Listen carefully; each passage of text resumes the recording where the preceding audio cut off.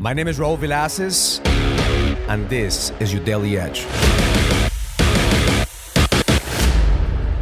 This morning I was meditating on how to close the year strong because we're entering the last month of the year.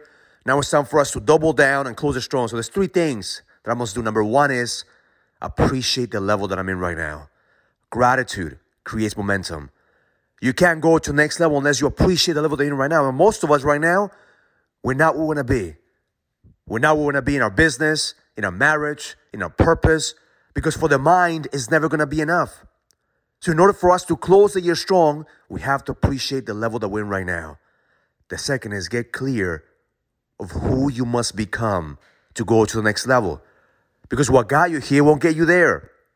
You have to understand there's a different version of you that needs to evolve, that you must grow and expand in order for you to become the leader you were destined to be. And the third is appreciate the darkness. Appreciate the fact that if you find the light in the darkest moments. So I want you to start thinking about this past year, this past 2 years, how many times that God and the universe deliver you from your challenges. How many times were you in some dark places, or maybe you're going through a dark place right now, but you have to appreciate the darkness because that's going to make you stronger. My intent for you today is to close this year strong by appreciating the level that you're in right now, by getting clear who you must become in this process, and appreciate the darkness, the challenges, because they shape you and they mold you. Because in order for you to go to the next level, in order for you to expand and grow, you must build momentum every single day. And sometimes what we do is run away from our darkness. We're not clear about who we must become.